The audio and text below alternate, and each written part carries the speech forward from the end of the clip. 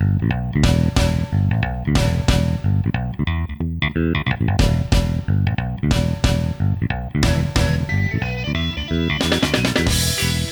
and welcome to the Treebody Show. My name's James Treebody. This is my show, and today it's a twofer. We're looking at two shows from, one from Tokyo, one from Hiroshima, one with New Japan Pro Wrestling as they go back to the Tokyo Dome, their home away from home in Tokyo, and as Noah go to Hiroshima for a big show featuring a rather pleasant world title match for two legendary wrestlers.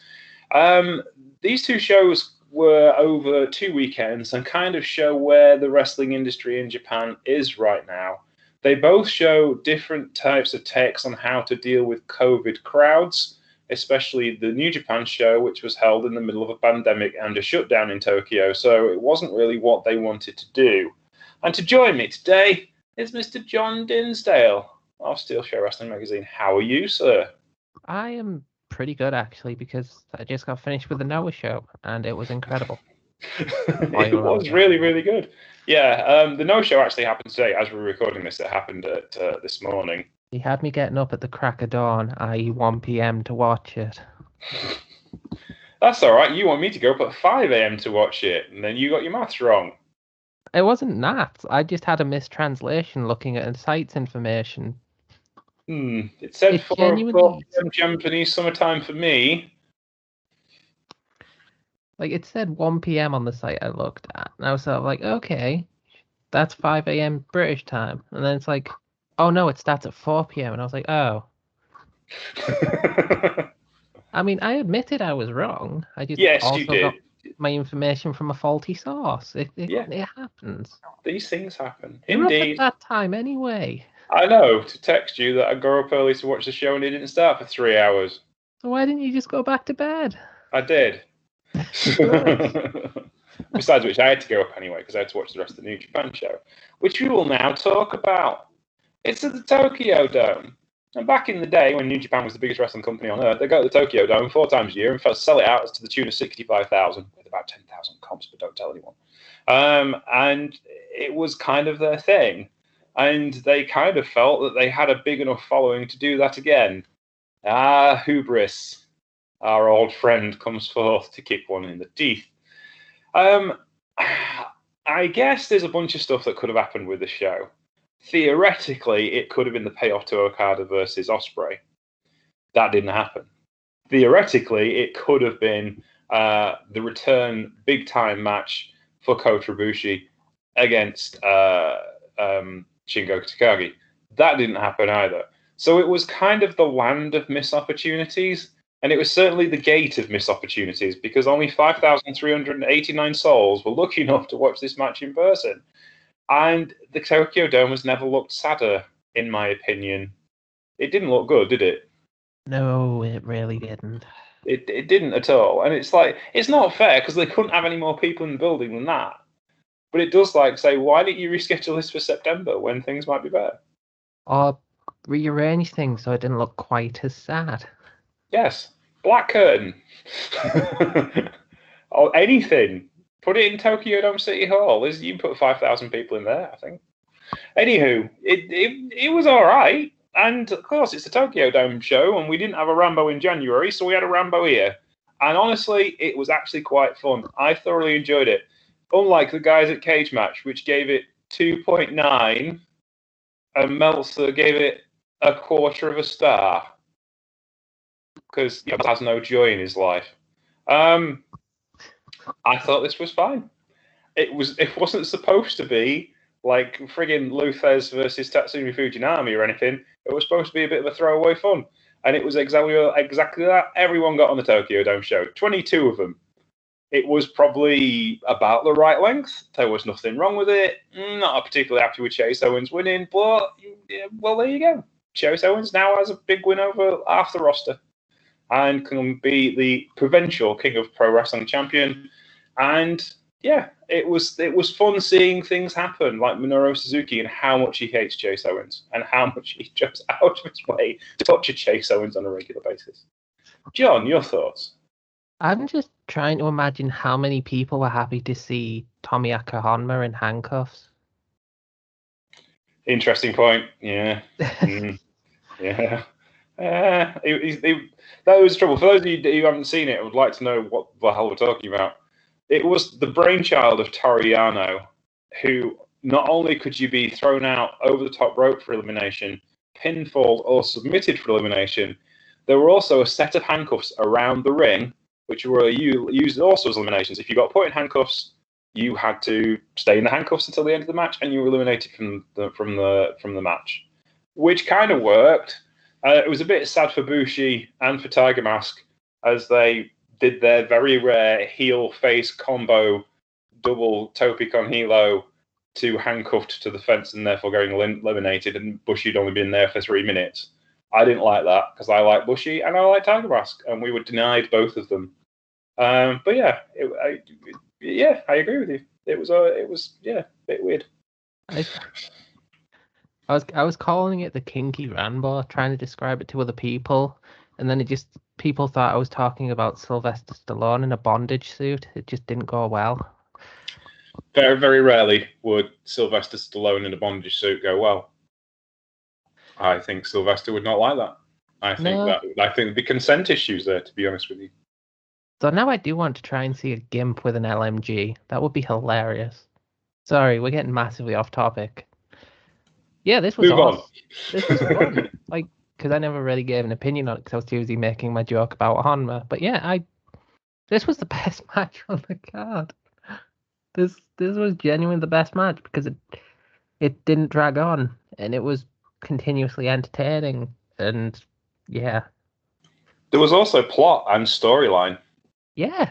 Ishii absolutely fucking livid about losing to Kenta the night before in a one-on-one. Oh, Evil, sorry, the night before in a one-on-one match, and he showed it and he sold it, and he was out to murder Dick Togo and anyone who got in his way. This match had the best shot because it was just Dick Togo running away as Ishii chased him with a chair. The great martial art of running away. It had Kenta being a dick. Yeah, Kenta and Yoshihashi both being dicks. You had people making use of the fact that even though they were out of the match, they could still mess it up. Yeah, that was it. It made sense. It was like you had two Chaos guys handcuffed on either side of the ring, so they tried to help the Chaos and Bullet Club guy. Sorry, one side of the Chaos guy, one side of the Bullet Club guy. So the Bullet Club tried to help the Bullet Club guy, and the Chaos guy tried to help the Chaos guy. Which is just like, that's ace. Why don't they do this more often? I hope they bring it back. Sadly, Toru Yano loses his undefeated streak of King of Pro Wrestling champion.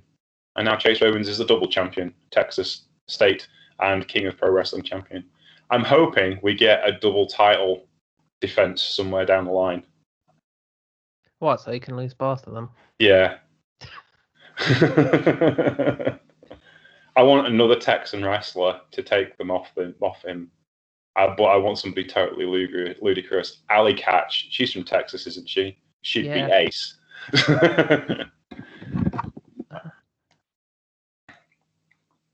But we'll see. Yeah, no, this was absolutely fun. There was loads of little bits like Minoru Suzuki hates Yuji Nagata still, and Yuji Nagata hates Minoru Suzuki, so they hit each other for quite hard for 15 minutes.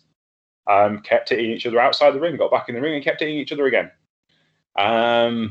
Yo and Show working as a tag team and getting eliminated as a tag team.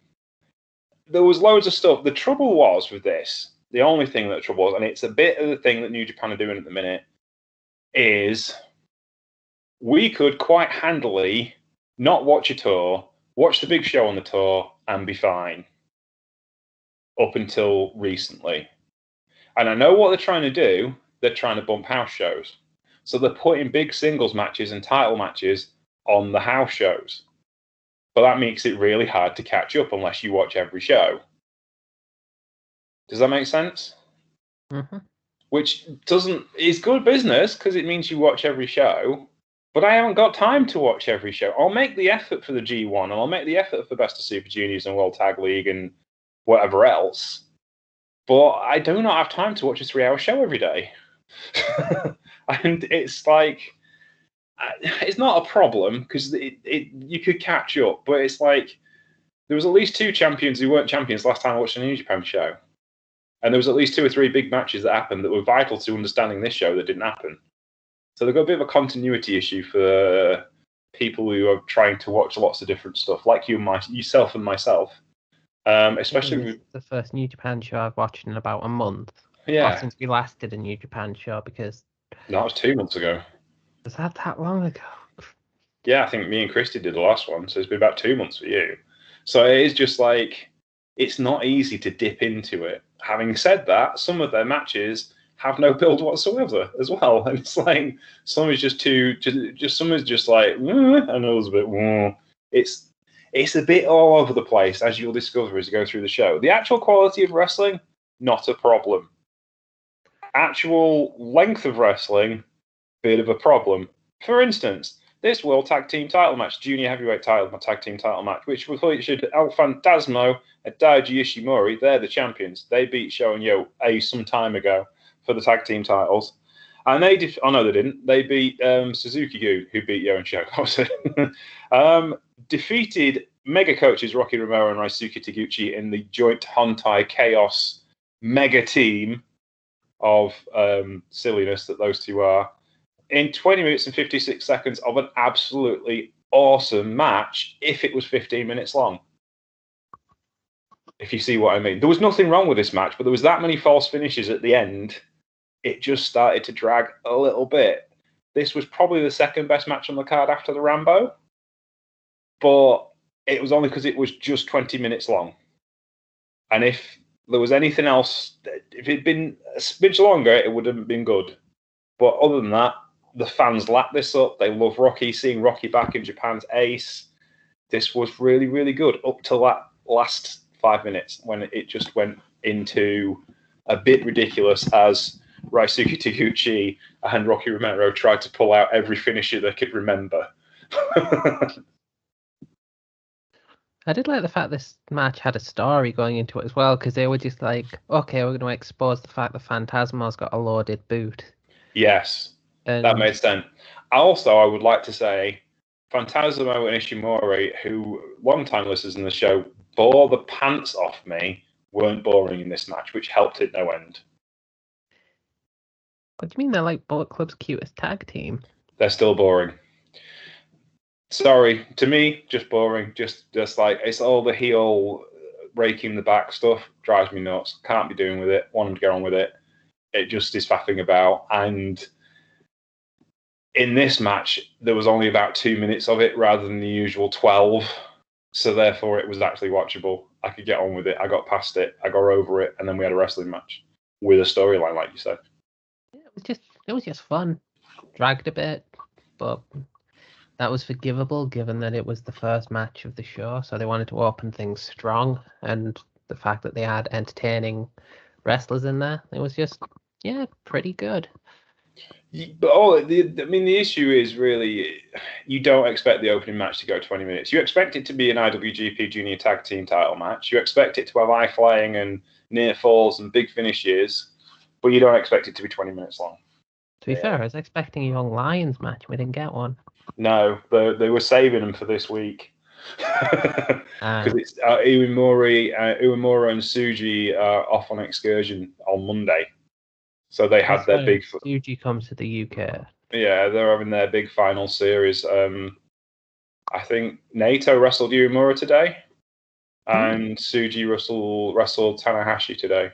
So they had big send-offs because they've done really well. They've obviously had to stay in the dojo a lot longer than they would normally have had them, I think. God. And so the earliest opportunity, they're shipping them off whilst visas are still available. Tanahashi's corner is going to be so quiet without Tsuji there. Yeah, it's going to be sad. But having said that, you get Shooter back. Oh, seriously? If they can find him a visa and get him into the country, yes. Yeah, he's done. He's finished with Rev Pro. He's coming home. Did you not notice that Jon Moxley had thrown out an open challenge to the Good Brothers at the end of last week's Strong? Yeah, I saw that, and it did make me think.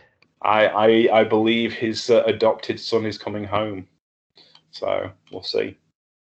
Anyway, let us move on to the second match. Second match of the show. The Rambo was on the pre-card.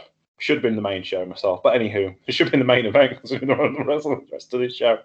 Robbie Eagles defeated El Desperado in 19 minutes and 56 seconds to become the new IWGP Junior Heavyweight title match. I have no problem with this match whatsoever. I thought this match was great. I thought it was well put together. I thought it showed a good story. I just don't think Robbie Eagles is IWGP Junior Heavyweight Championship material yet. I think they've pulled the gun too early, and I think it's a mistake. I'm a Chaos guy. You know I'm a Chaos guy. Yay, Chaos. Go Chaos. But I wanted Desperado to have a big, long, establishing run so he can be the alternate ace they need him to be, considering their fact that their main ace of the junior heavyweight division is made out of styrofoam. So they need a secondary ace who's really good and established as a junior heavyweight champion. I think Despy's reign has been absolutely awesome and easily one of the best things New Japan's done this year, but it all seemed to have ended with a bit of a damp squib. And that's my problem with this match. The actual match itself was excellent, and Robbie Eagles did show an awful lot to be a main event wrestler, and it kind of moved him forward in the storyline.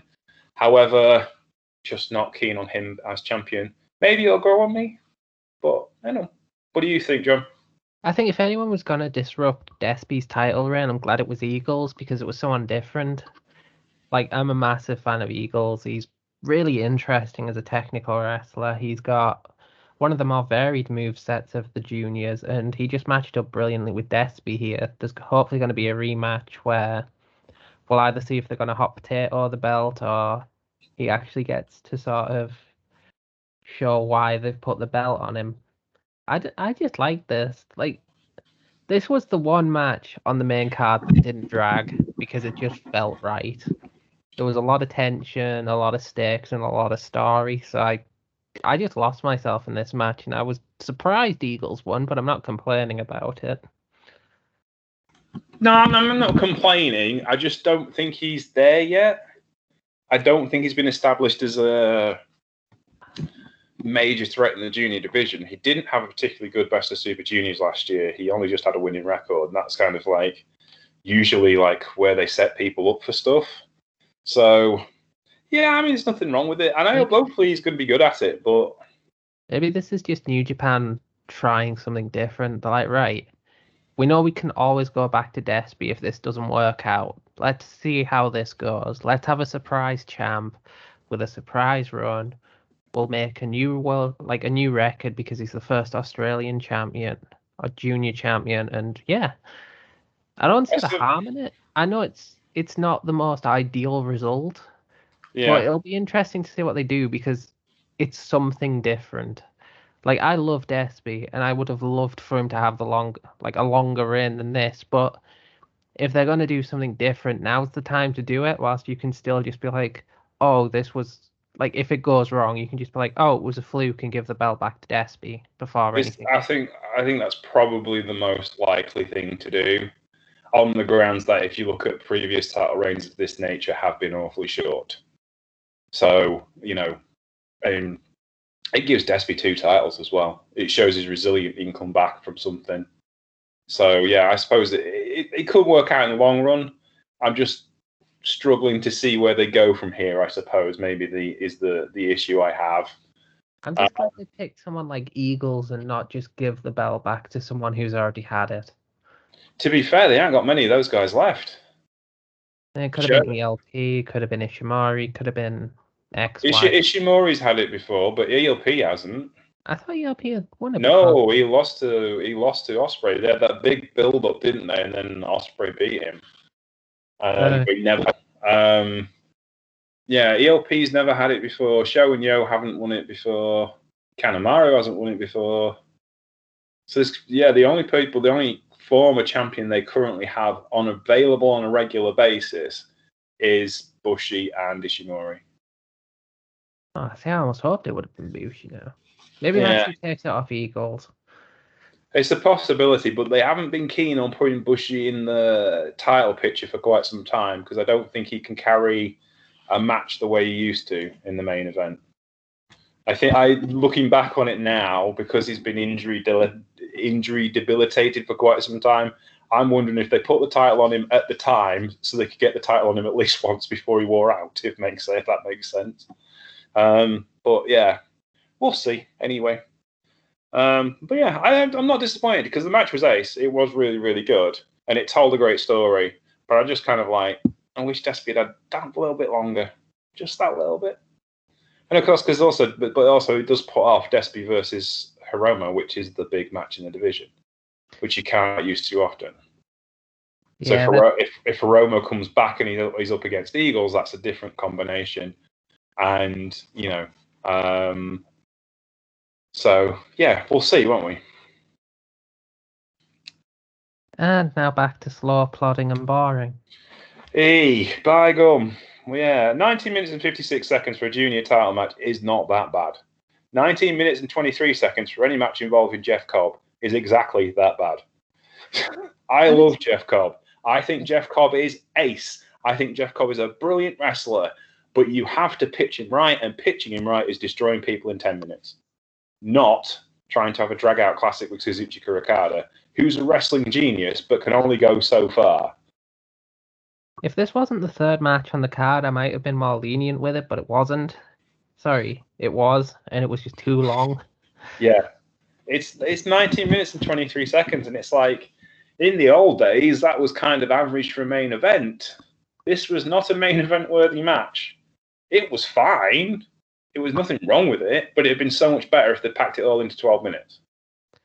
It just felt too padded, too prolonged for the sake of prolonging it, because it's like, oh, we're at the Tokyo Dome, we've got to go 5 hours. It's like, no, you don't. Stop, you monsters. Some of us have stuff to do. All of this happened before the interval, by the way. You've got 3 matches that lasted an hour between them, and it was just pure wrestling for an hour. And it took about an hour and a half to deliver all of that after a Rambo that lasted 35 minutes for an hour-long pre-show slot. And then you had 80 minutes for the last 2 matches. Everything took so long. And I can understand why they're doing it, because it means less infections, because you've got less people in the ring, and that makes sense. But equally, you're not the ones who have to watch this stuff. And there's nothing wrong with Jeff Cobb, and I love Kazuchika Okada. But they can't carry a match between them for 19 minutes and 23 seconds. It's just not going to happen. Not in an entertaining way. There was not enough at stake in this. Like, if they were pitching prize, maybe, but it's not. It's just Cobb wants to kill Okada, and Okada wants to prove he's still Okada. That's kind of all there is. Well, they were pitching it as the number 1 contenders match. And then they didn't get to be number 1 contenders because of what happened at the end of the night, which we'll talk about at the end of the night. Which just made all of this pointless. Yeah, it's just like, oh, it's 2 big lads having a wrestling match, which is fine. Then promote it. It's 2 big lads having a wrestling match. But this is bonus points to not having Okada choke out Cobb with the money clip. No, but the money clip looked more effective than it has done in months because it was done in a short period of time, and Cobb sold it correctly. And, it wasn't dragging on for 10 minutes, which is what they've been doing to pad stuff out. So it looked more realistic and useful in this particular context. But, yeah, it's just nothing wrong with it, just too much of it. It's just... There's not going to be a lot of noises coming from me that aren't really kind of opinions. It's just like, It's just... It's the Homer Simpson approach, where you're trying to convey something, but you're just kind of like, how do I word this? And then just sound does it all. Like, there's nothing wrong with this. Like, it's fine. It's just, when you've got so much more to look at, considering, as I said, this was the first half of the show. And you're just looking at how much time is left on it, because we're watching this on catch up, and you can see there's like 2 hours left, and you're just like, what the there's 2 matches left, and you just know you're in for even more long-winded, like, it's just tomfoolery. No, like, I mean, this is a match that main events Korakuen Hall nicely. If this Rick and Hall for 20 minutes at the end of the night, I could live with that. That's fine. But not in the middle of a card on a Tokyo Dome show. And especially when there's only 5 matches. Yeah, it like just... This, how the fuck does it... What's 6 with the pre-show, but how the hell does a 5-match card go 5 hours? It's literally an hour for each match. It's like watching wrestling in the 1930s. And to put this in perspective, it's not me hating on long matches either. No. Because Chaka Pro had a 60-minute draw between Minoru Fujita and Hagan Shino. And that was the most compelling 60 minutes I've watched. That 60-minute match felt shorter than the next 2 matches we're going to talk about. Because it just kept moving. It kept the intensity up, and it had everything like continuously moving on. It wasn't just, right, this didn't work, so we'll go to the next false finish, to the next false finish, to the next move, to the next false finish, where you can just see they're like running it on the spot. Like, shit, we've still got 5 minutes to kill here. What the hell do we do? Like, we've gone through our bag of tricks here. Yeah, I mean, it's like, I read Lou Thesz's biography, Hooker, and it describes what wrestling in the main event in the 1940s was like, in the early 1950s was like, or going to see main event wrestling matches. They would be like, the main event would be for the World's Championship, say, and it would be 3 falls, and each fall would last an hour. So they would wrestle for an hour, then they'd go back to the back so you could go to the concession stand and buy stuff, then have the second fall, and that'd last an hour, and then they'd have the finish. And it's just like, it's insane. But we're getting back to that point. But the reason why they invented the time limit and TV wrestling was to stop all of that crap. So you didn't have to watch 3-hour main events where people fell asleep. It worked in the past because we weren't used to that sort of thing. Like Kenny Omega going an hour and a bit with Kazuchika Okada because neither guy could put the other down. Yeah, that was compelling. That had story behind it. I don't want to watch 37 minutes and 58 seconds of 2 tag teams just going at each other with very little on the bloody line. Having said that, I was thoroughly engrossed by this tag title match, and I watched every second. Didn't look away from it once. I am guilty of tabbing out on a few occasions because even though my beloved Taichi's in it, I just couldn't get invested in it. I was much more invested in this than anything else on the card. I agree with you, it was too long, about 17 minutes. But having said that, I love the false finishes. I loved the run up to the end. I loved the whole idea of a tag team being better than 2-star wrestlers, taking the titles back, the story from the singles matches. I thought this was really well played out. I thought it was a good story. It was really well told. And I guess the idea of Zack Sabre Jr. showing vulnerability when he so usually doesn't was such a compelling idea to me that I was really into this match. And I did not take my eyes off of it. And I felt a sense of elation when Suzuki Gun won because they were the baby faces. They're wrestling Sanada and Naito, and they're the baby faces in the Tokyo Dome. That's insane. Like Taichi is just chalking people. Oh yeah, and Zack Sabre Jr. is a little bastard, but they're still the baby faces. They were the ones cheering for them. They were Zack when he was working from underneath and Naito was hammering into his knee. They were clapping for him, and they popped when they won. And they listened to Taichi's manager. I can't remember her name. Come off me. Miho Abe. Miho Abe. They were clapping along with Miho Abe and everything. They were proper baby faces, and it's like, wow, this is really cool. And you could tell they were all having a blast doing it as well. And so to me, I actually enjoyed this. I would have preferred it to have been shorter, but I thought it was pretty good. I know you didn't.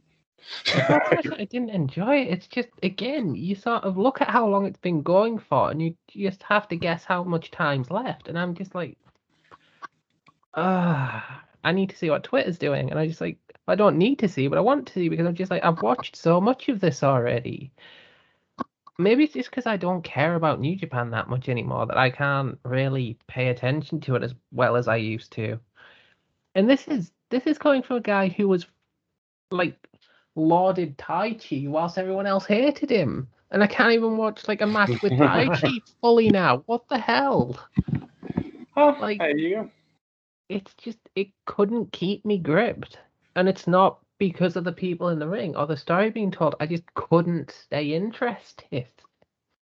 Yeah, well, here we go. Then we get to the main event, which wasn't the main event as advertised. The main event as advertised was Kota Ibushi versus Shingo Takagi for the IWGP World Heavyweight Championship. Kota Ibushi ends up with respiratory pneumonia, can't wrestle, isn't medically cleared to wrestle. So literally the only person who's not doing anything is Hiroshi Tanahashi. So he's offered the World Championship match. And of course, he's Hiroshi Tanahashi, so he takes the World Championship match to represent the company, company man, and all that. And they were clearly having a blast. I'm not sure anyone else enjoyed it. Though according to this, the Cage Match guys did. They give it 9.42, and Meltzer give it 5. And I was like, it's really good. But there's no point to this match happening. I know who's winning because they're not going to put it on Tanahashi on the drop of a hat. They've got plans for Takagi. And I'm more interested than when Ospreay was champion. But I'm still feeling I've not forgiven them for merging the titles in the back of my mind. And I don't feel it's a real world championship. I don't feel it's right yet. I'm sure that'll go away. And it sounds silly. This is a pretend championship for a wrestling company that does fake fights. But to me, it doesn't feel like a world championship match. And that's no knock on Shingo, who's trying incredibly hard, or on Kota, who tried really, really hard before him, and, fuck Ospreay. But it just doesn't feel yet like it's a world championship. Am I wrong? Am I just whining, or what? I'm not the right person to ask because I again have kind of just thought I'm fairly out of it with New Japan. This was just another good match to me, like, because I love seeing Shingo in action.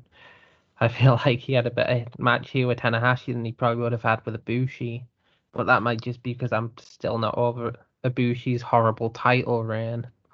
Yeah. It's just New Japan has done their best to make you stop giving a shit about New Japan. Yeah, that is the big issue.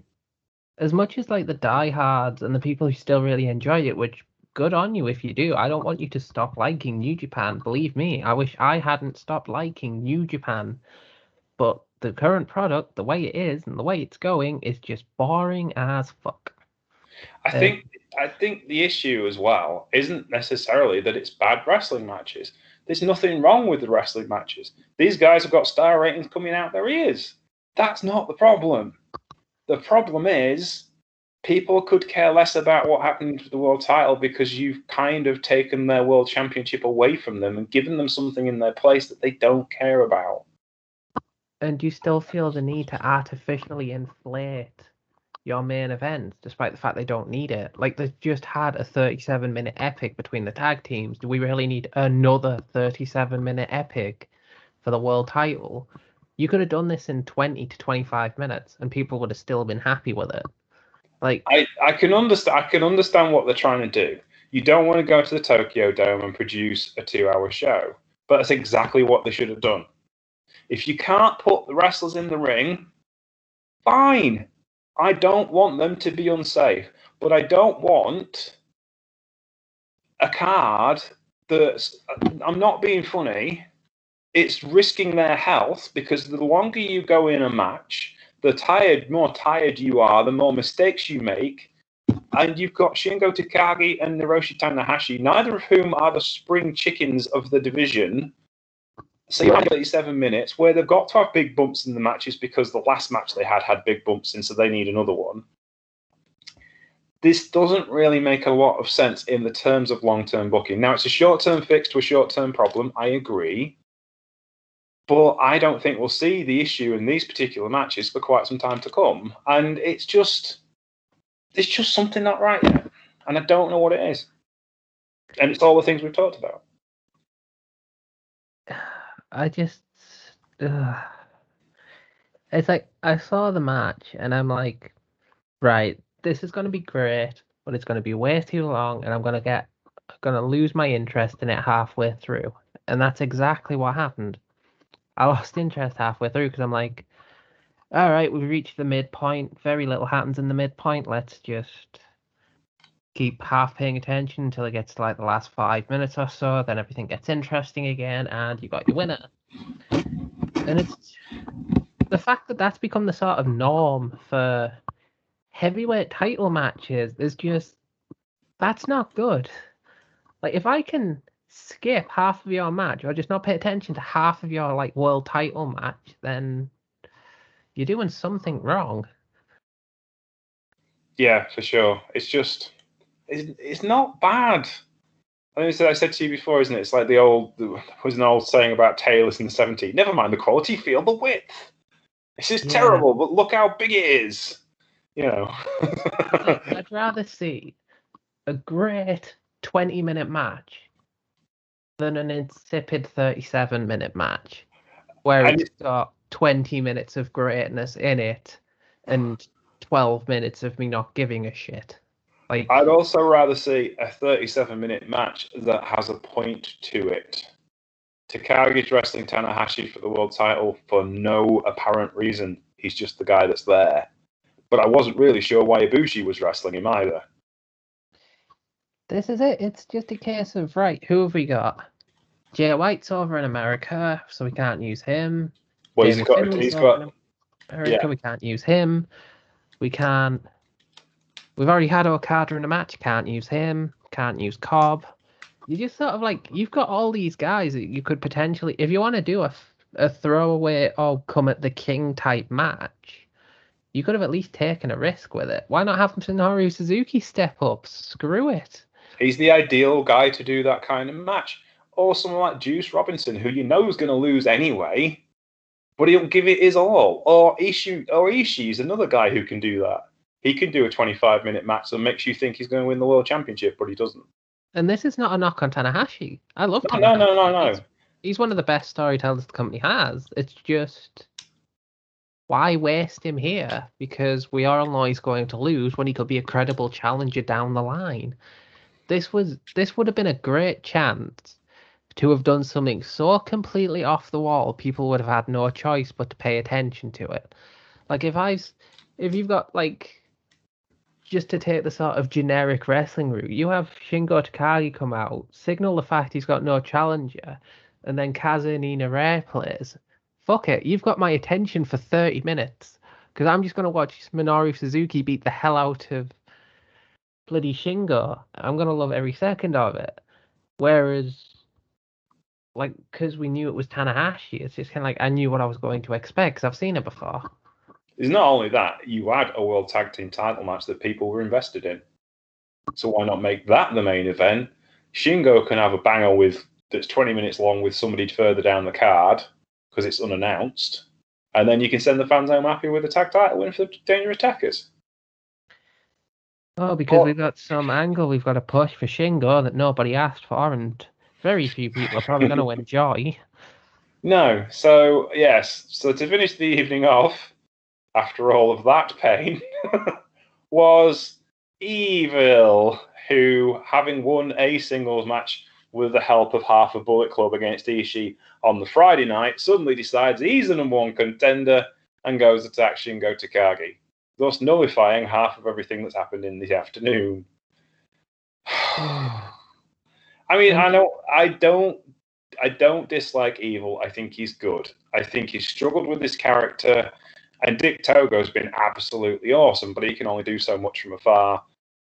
And maybe Shingo is the person that he finds his groove with, because Shingo can post for anybody. He can make people look amazing. But it doesn't change the fact I don't care about this championship. I care more about the Never Openweight Championship than I care about this championship. I just don't want a 30-minute slogfest of Evil trying to be evil when in reality he's just being slow. Yeah, that's the thing. This is another Evil. Evil does not need to be in a singles match that lasts 40 minutes. His offense is all proclaimed around big hits He's a big, strong power wrestler. Why make him anything else? Doesn't make any sense, but we'll see. But that's the next card. That's going to be the next major challenger for the World Championship.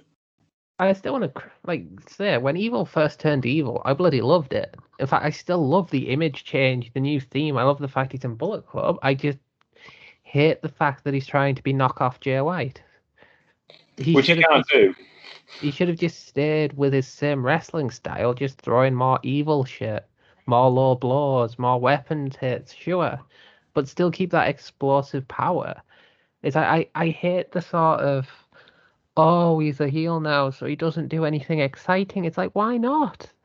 That would be the perfect way to be the perfect heel, because you take everything that faces have and turn it against them. Like, I'd love it if a villain just kept the explosive shit they normally do, and occasionally throw in like a middle finger taunt or like an up yours thing, where it's like, oh, I'm gonna do this. You remember how much you love that? Ah, get lost, and then do it anyway, because why not?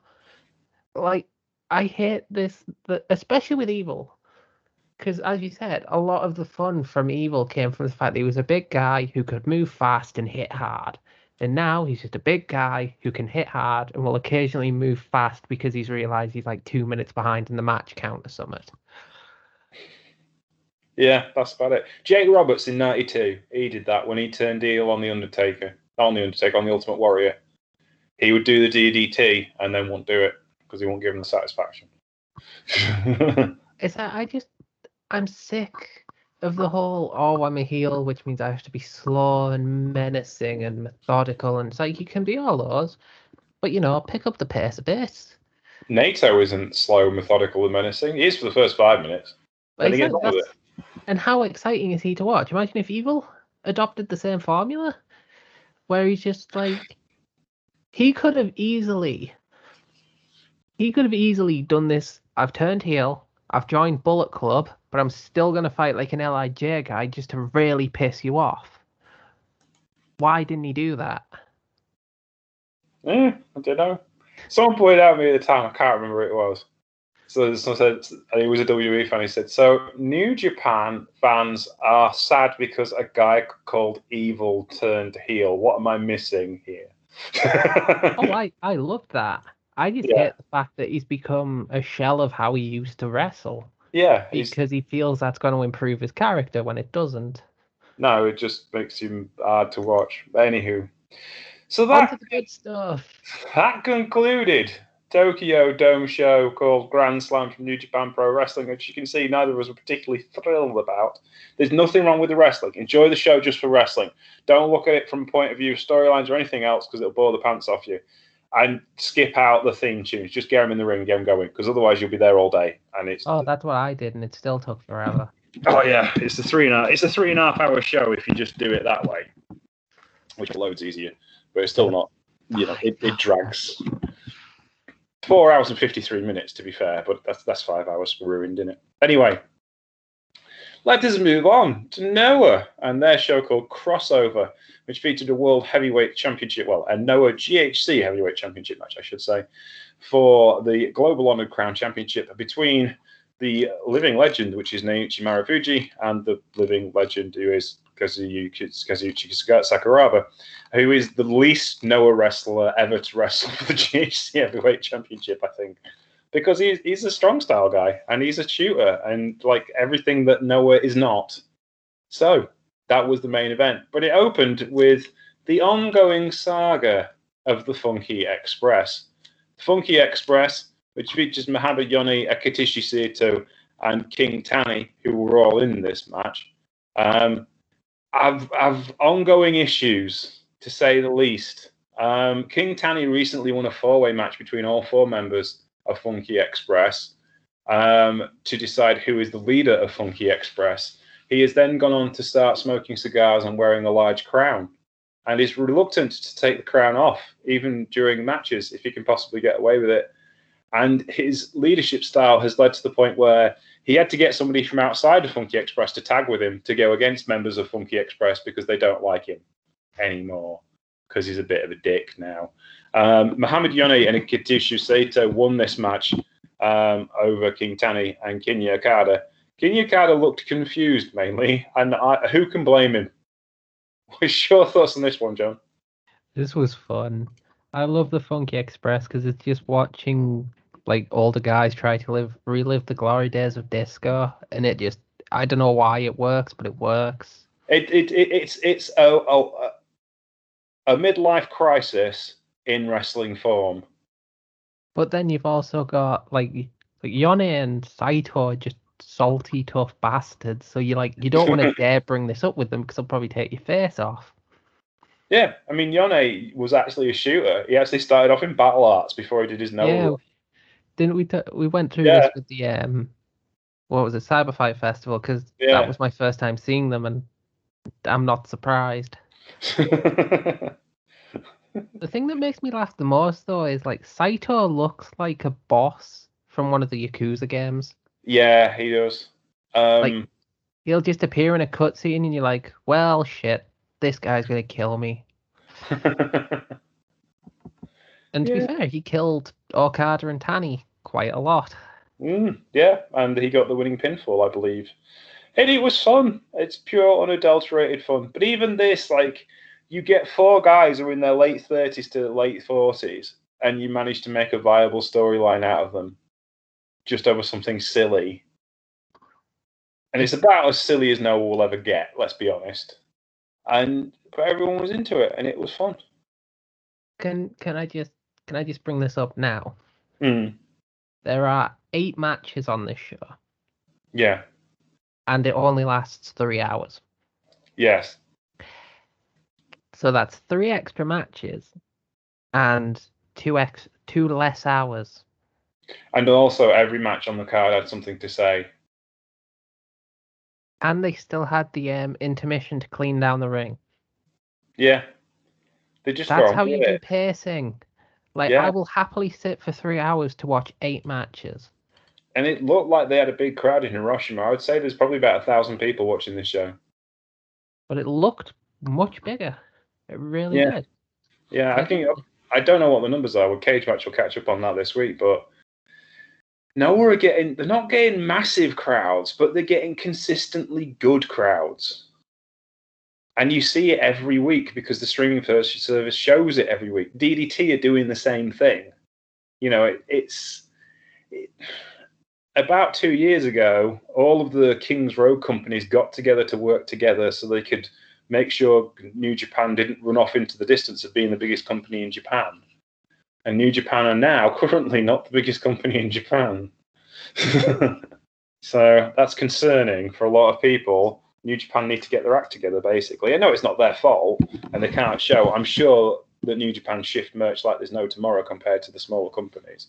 But actually on ticket sales, no, we're a lot closer than people think, and DDT are a lot closer than people think. But anywho, second match was a 6-man championship match. Masa Kitayama, Daiki Inaba, and Junta Miyake were defeated by Keno Tadasuke and Ikia of Kongo in a very good match. Keno getting the win with his big series of moves at the end, and Kongo stamping some authority on things in their miserable fashion as they do. Killjoy Keno strikes again. I can't call him that anymore. He set his leg on fire to beat Muta. Like, you're never going to be a Killjoy again because you set your own leg on fire. Like, he did it in a very stoic manner, though. It wasn't like, hey, look, my leg's on fire. It's like, I must now set my leg on fire to defeat my enemy. That's still more like that's the sort of stuff he usually rails against. Like, you're getting hardcore. How dare you? But yeah, this was good though. It was fun. It I watched Tadasuke wrestle all day. It's just fun. All of them are good. It's just fun. Yeah. Again, this is like second match on the card, so you're not really expecting much, and it still goes out there and kicks ass. It's just fun. Everyone gets their like big moments. Kitamiya was basically, oh yeah, I'm the guy you're gonna have to all work on here because I'm just gonna kill you all, and they eventually did, and it was just fun. Yeah, it was just good fun. And a lot of these matches were just good fun because it's basically just getting things going in it, really. Like the next match as well was actually had a bit more of a story. Yoshinari Ogawa of Stinger and Yatsutaki Yano, who was one of the rookies straight out of the Noah Dojo, who was trained, funnily enough, by Yoshinari Ogawa, went up against Kotaro Suzuki and Ikuto Hidaka. Hidaka was Ogawa's first trainee at the Noah Dojo, and Yano is his current trainee at the Noah Dojo. Yano is 20 years younger than Hidaka, which will tell you. 20 years old anyway. Yeah, it's just insane. It's like Ogawa has been going that long. He is truly a living legend. I think he's won every championship in the company except the national title. And he's a legendary junior heavyweight, won the heavyweight championship. When you can look at him and you go, like, he won the heavyweight championship against those big bruisers in Noah? Yes, he did. He's just that good. And he uses Rob Zombie as entrance music, so I will always pop for him. Yeah, it just really, really good. Absolutely solid. Love this match. Just the whole point was just to kind of like get Ogawa and Yano over, and that's what they did. And Kotaro Suzuki and Hidaka were great too. They are Paris de Mal de Japon. I love that faction already. It's like my first time seeing them properly in action. I just love them. Do you know the story behind Paris de Mal? No, I don't. Would you like to know the story behind Paris de Mal? Yes, I would. All right then. So, Perro Aguayo Jr., the late lamented wrestler, had a contract with CMLL, right? He was their top heel, following in his father's footsteps. Anywho, they decided they were going to kind of have a bit of an invasion idea going on. And they set up Perro Jr. with his own faction called Perros de Mal, because Perro Aguayo is dogface. That's basically what it means. And Perros de Mal means dogs of war. That's what they are. And so they had their faction in CMLL. And they cooked up. It's very similar to what happened in with Riki Choso and his guys in New Japan and All Japan in the 1980s, actually. Anyway, they were decided that the best thing to them to do to make it a true invasion angle was Perros de Mal should start their own company. And Perro Jr. was like, yeah, all right then. So they started their own company. It was a little company in Mexico City, but the idea was to make it look like a real deal, like a different company. And they, to make it real, they cancelled their contracts, but they started a working agreement with CMLL. They helped them find TV, and they worked on pay-per-play. So any wrestlers who weren't contracted to the local companies in Mexico City or AAA or CMLL could work for them on one-night deals. So when guys run out of contracts in CMLL, they'd go work for Perros de Mal until somebody offered them a contract. So they got big-name wrestlers. And then some of the AAA guys, when they ran out of contract, if AAA wanted them or CMLL wanted them, they'd wrestle for Perros de Mal until the big-name contracts came in. So they had a rolling roster that was always stacked. They couldn't do big storylines. They just relied on big-name matches. And there was always money coming in because they always had stars because people are always running out of contract in Mexico. Anyway, the CMLL guys didn't go as often after a while. And then the AAA guys started coming in more often. And they started talking to the Penna family. And eventually, Perros de Mal invaded AAA. Which, as you can imagine, caused a bit of a stir. Yeah. So Perros de Mal has been going for around about 12 years now, I think. And yeah, I watched a couple of Perros de Mal shows, and they were amazing. Like, they had Psycho Clown turned up one day. He was like, oh god! Speaking of Psycho Clown, I saw a match earlier in the week, maybe last week. It's him and Brandon Kirk, and they're just fighting in a hurricane. Of course they are. Yes, I heard that. It was a AAA show that got a bit out of hand, wasn't it? Well, they were in New Jersey, and it was like, well, Psycho Clown's come all this way. He only just made it on time. had just gotten changed. It started pissing it down, and him and Brandon Kirk are just like, okay. And so they fight for like 13 minutes, and they couldn't even record it properly. A lot of the video of it is put together from fan footage, and it's so fun because you're just watching them adapt on the fly. I know WWE shows used to do shows in the Bahamas, rain, snow, or blow, and there's a couple of matches with Don Morocco in a hurricane. It's insane, but there you go. Anywho, back to Perros del Mal. They've been a faction in AAA for years and years and years now. Obviously, Perro Jr. is no longer with us. He died in that match with Rey Mysterio Jr. a few years ago. But there's been big names have been Perros del Mal wrestlers. Taya Valkyrie, what's her name in NXT name? Monet. Yeah, she's Frankie Monet. She was a Perros del Mal person. Aoki Hamada as well. She is a Perros del Mal. She's like top female draw in Mexico at the moment, and she's a Perros del Mal wrestler. It's been really important to the development of AAA as this big Uber company in Mexico. But it wouldn't have started if somebody in CMLL went, what if we had this idea and it all got out of hand, as things will do when they're a good idea. And this latest faction is because Noah has a working agreement with AAA. And they are their Mexican affiliates.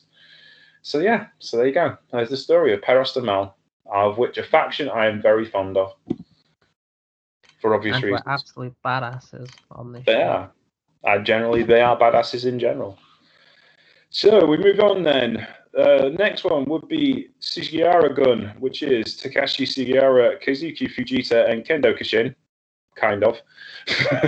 That's Takashi Nakajima, Overlord, and Neo in a 6-man tag match that Sugiura Gun won, despite the worst efforts of Kendo Kishin to just get them in trouble all the way through this match. In the I've got this, lads, I know what I'm doing kind of way, when quite clearly he did not.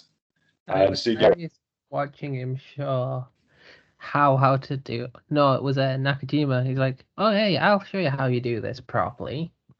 As he attacks Sugiura. He was just being an absolute shit stirrer, and it was hilarious. Yes, Sugiura in the end just slapped Kishin's taste out of his mouth to shut him up, and that seemed to solve the problem. Tough love in Sugiura Gun, but he did learn from the best because he was once in Suzuki Gun, and that's where the idea came from. This was, again, just really fun. Even though you've got older guys in there, they're still moving quickly. Their strong points are pointed out. And yeah, you just keep things going at a pretty rapid pace.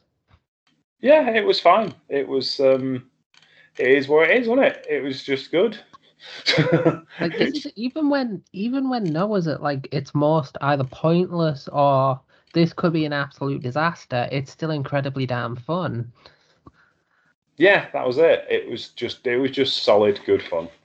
But then we moved into the more serious kind of part of the card with a GHC Junior Heavyweight Tag Team Championship back, where Daisuke Harada and Hajime Harari lost their championship to Seiki Yoshiako and Susumu in a really, really good match. If you compare and contrast this to the New Japan Junior Tag Team match, this was better. Just because it was wrestlers you care about doing things that were well thought out and had a serious story behind it. That's no knock on the super coaches. Don't get me wrong. But they were having a fun match with ELP and Ishimori. This was dark and serious, and they were after it, and it was lots of fun to watch these two go after it. Just the amount of hard shots. It was stiff, really, really stiff. And the Stinger team came out on top in the end. So what are your thoughts on this? Yeah, I loved it. Like, I'm going to sound like a broken record, but every time I watch Noah, it's just like a breath of fresh air because it's so like fast and hard, and it's just violent.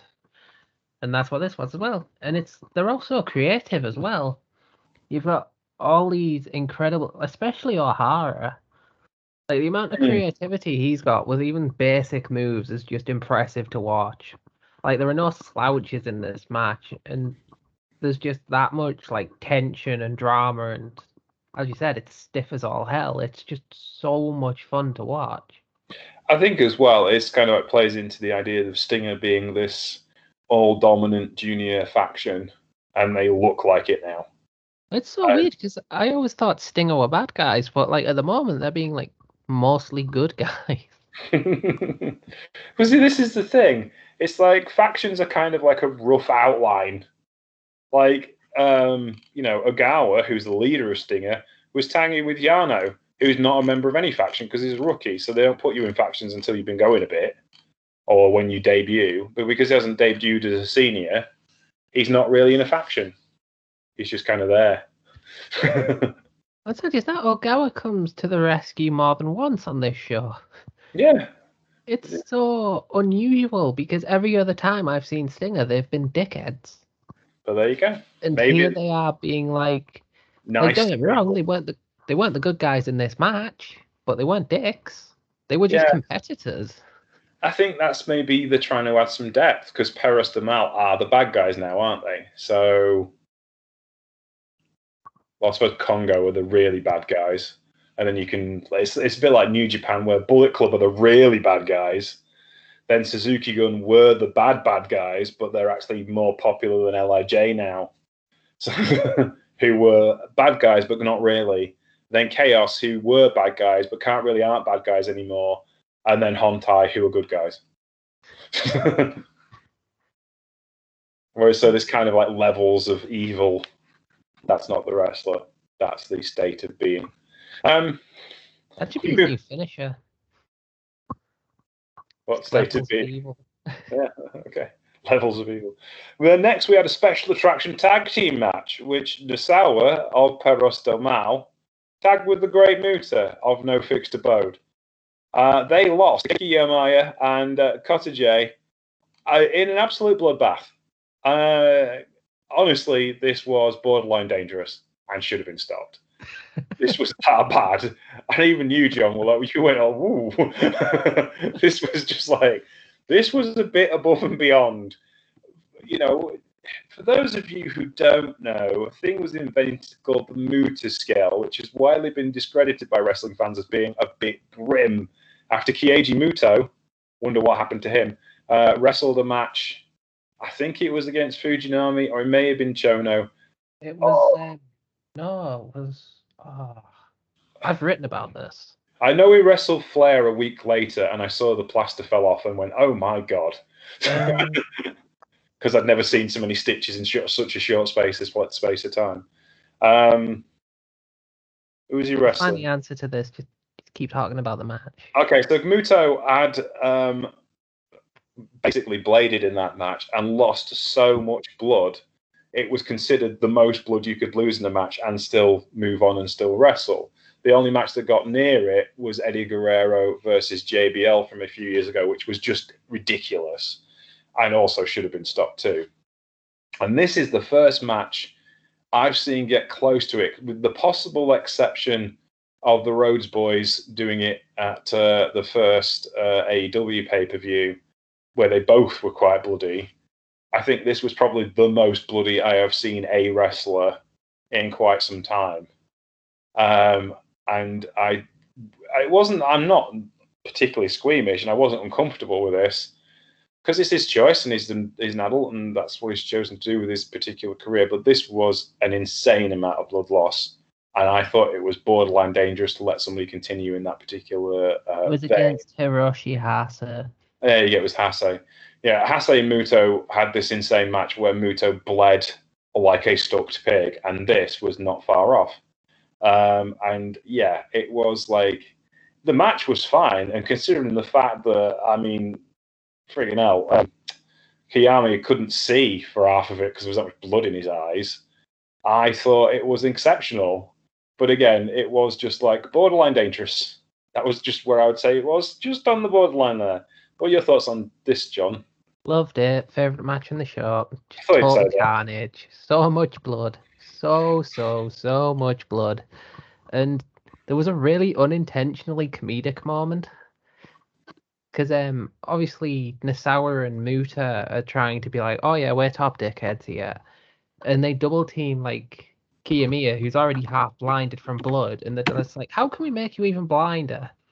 So Nasawa trips him and like Muta lights a fireball between his legs, and like blinds Kiyomiya again with a fireball. But it looks like the sort of cartoon spot where someone's lit up a fart with a lighter.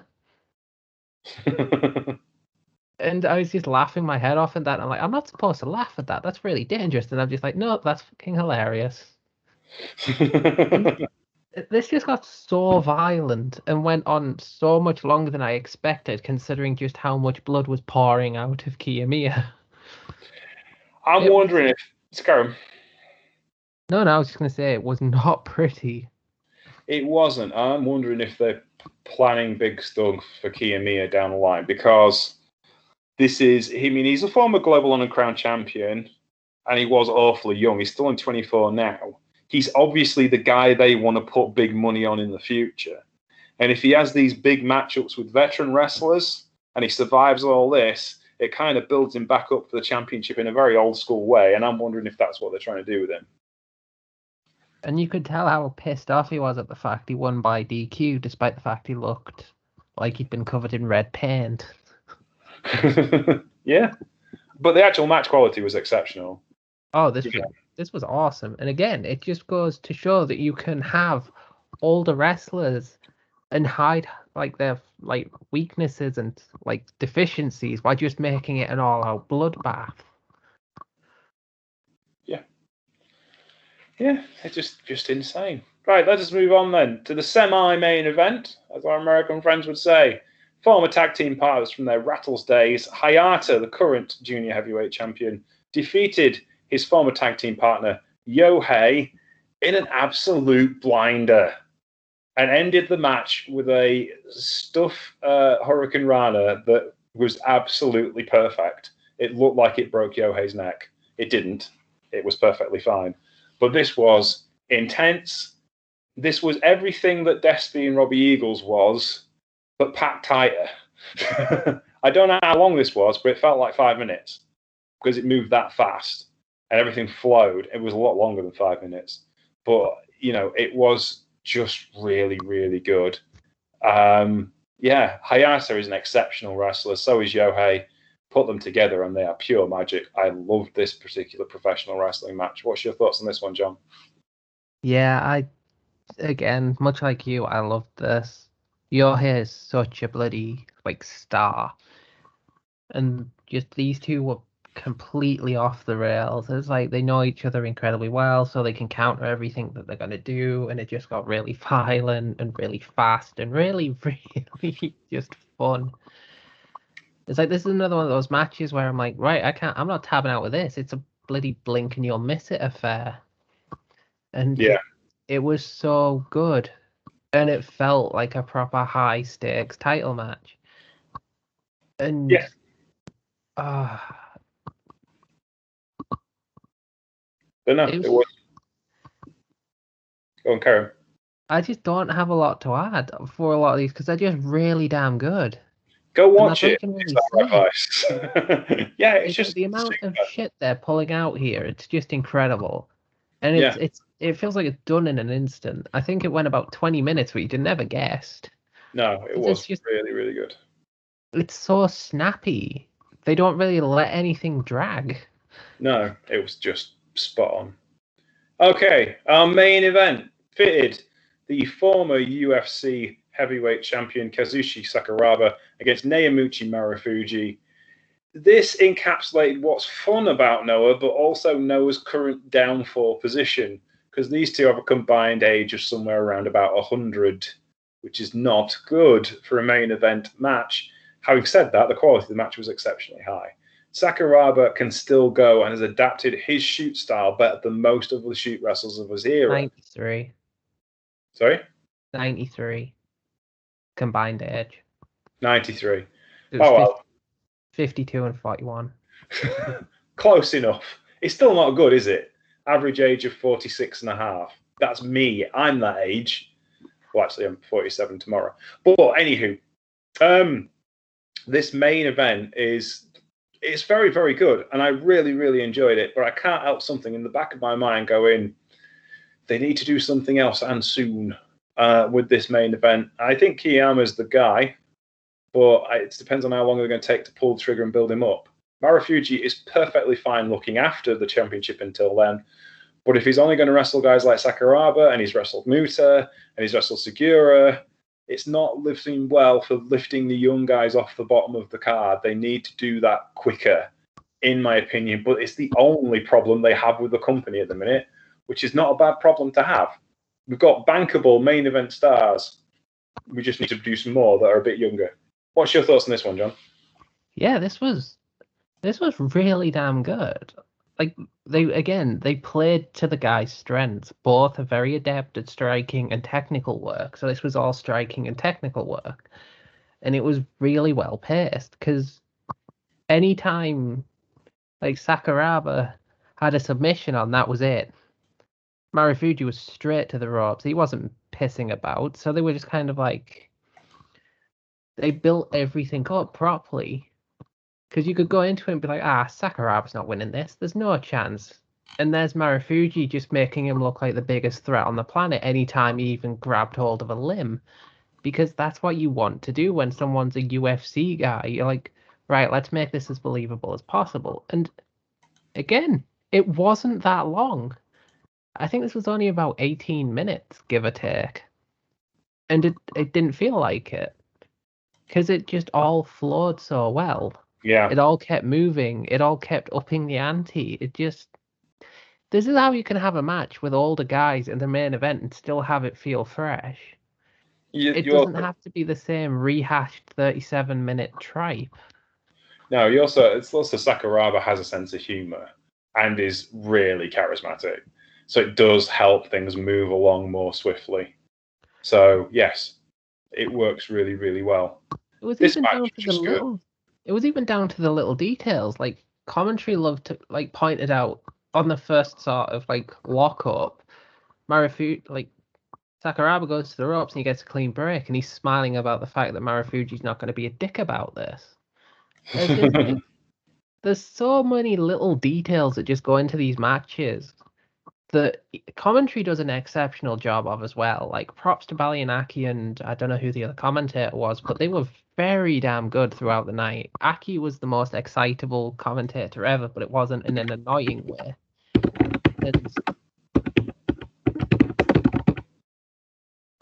Frenzy typing sound. I'm trying to find out who the English language commentators are. It was Aki and whoever the other guy was. I mean, they added so much to this as well, because you've got them feeding you the stories. You've got Aki just being excited at what he's seeing, because screw it, if we're all excited, so can he be. And yeah, it's just everything about this Noah show was built up properly, right down to the main event as well, where it didn't outstay its welcome, it didn't bore you to tears, and it played up to the strength of both fighters. You weren't forcing someone into a match they didn't really want to do on short notice. Yeah, that's it. It's just good. Apparently on Reddit, I'm just looking at Reddit now, which is the place to go to find minor information.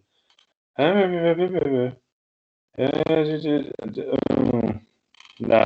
one on Reddit likes the English commentary.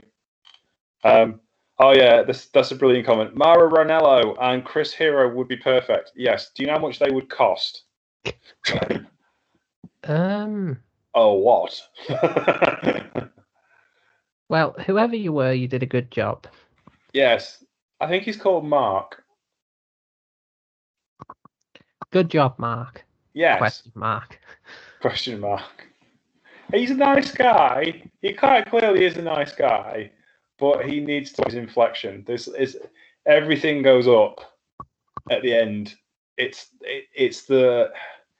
I hate to make this comparison because he's actually better than he is, but it's the Impact guy who I hate. I can't remember his name now. Josh Matthews. Josh Matthews thing. Of going up at the end of the sentence in case anything happens that's exciting, and then coming back down to a normal voice when it doesn't. I did love the pairing though, because you had he was playing the straight guy, and then there's Aki just there as the excitable. Yeah, there's another dude that they have with them who wasn't normally there, Scottish gentleman, who's quite good too. He was, because he was there for Cyber Fight Festival. Yeah, he's quite good too, but he's also got a lack of he's more presenter person, and he's better at that stuff. But yeah, they're not raw. I think they probably just need seat time doing it. You know, they've kind of both got a sense of humor about it, but they both take it seriously enough. I think that's the issue, isn't it? Is like Kevin Kelly and Chris Charlton can kind of get away with being a bit jokey because it's New Japan and you can be a bit jokey, but we know you kind of got to be serious. So it's having the right guys to get that tone and balance right. You know, so